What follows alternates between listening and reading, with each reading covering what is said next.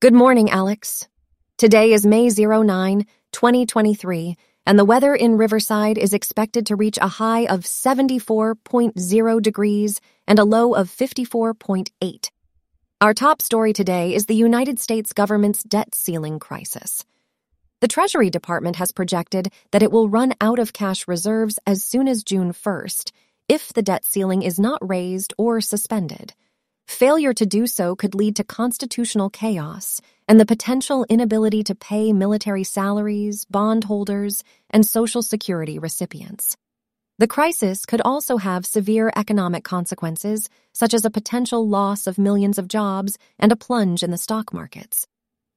U.S. Treasury Secretary Janet Yellen has warned Congress that a failure to increase or suspend the debt ceiling could lead to a catastrophic, self-inflicted wound to the economy. However, Republicans have refused to raise the limit without significant spending cuts attached.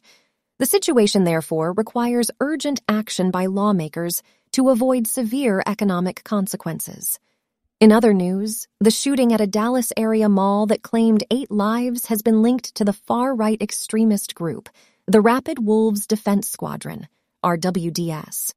The incident highlights concerns about growing polarization and violence in American society, with organizations such as neo-fascist group the Proud Boys promoting violent and extremist ideologies.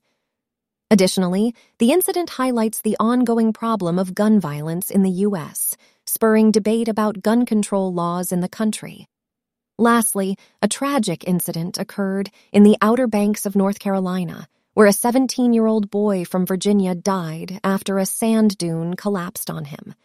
Authorities are warning visitors of the dangers of digging deep holes on beaches, as they can be unstable and pose a threat not only to those who dig them, but also to emergency response staff.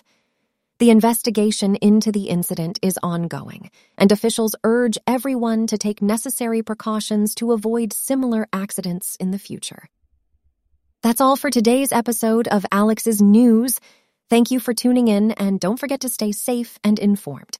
Today's episode was made with ChatGPT, 11 Labs, and a program written by you. That's all we have for today. I'll see you tomorrow, Alex.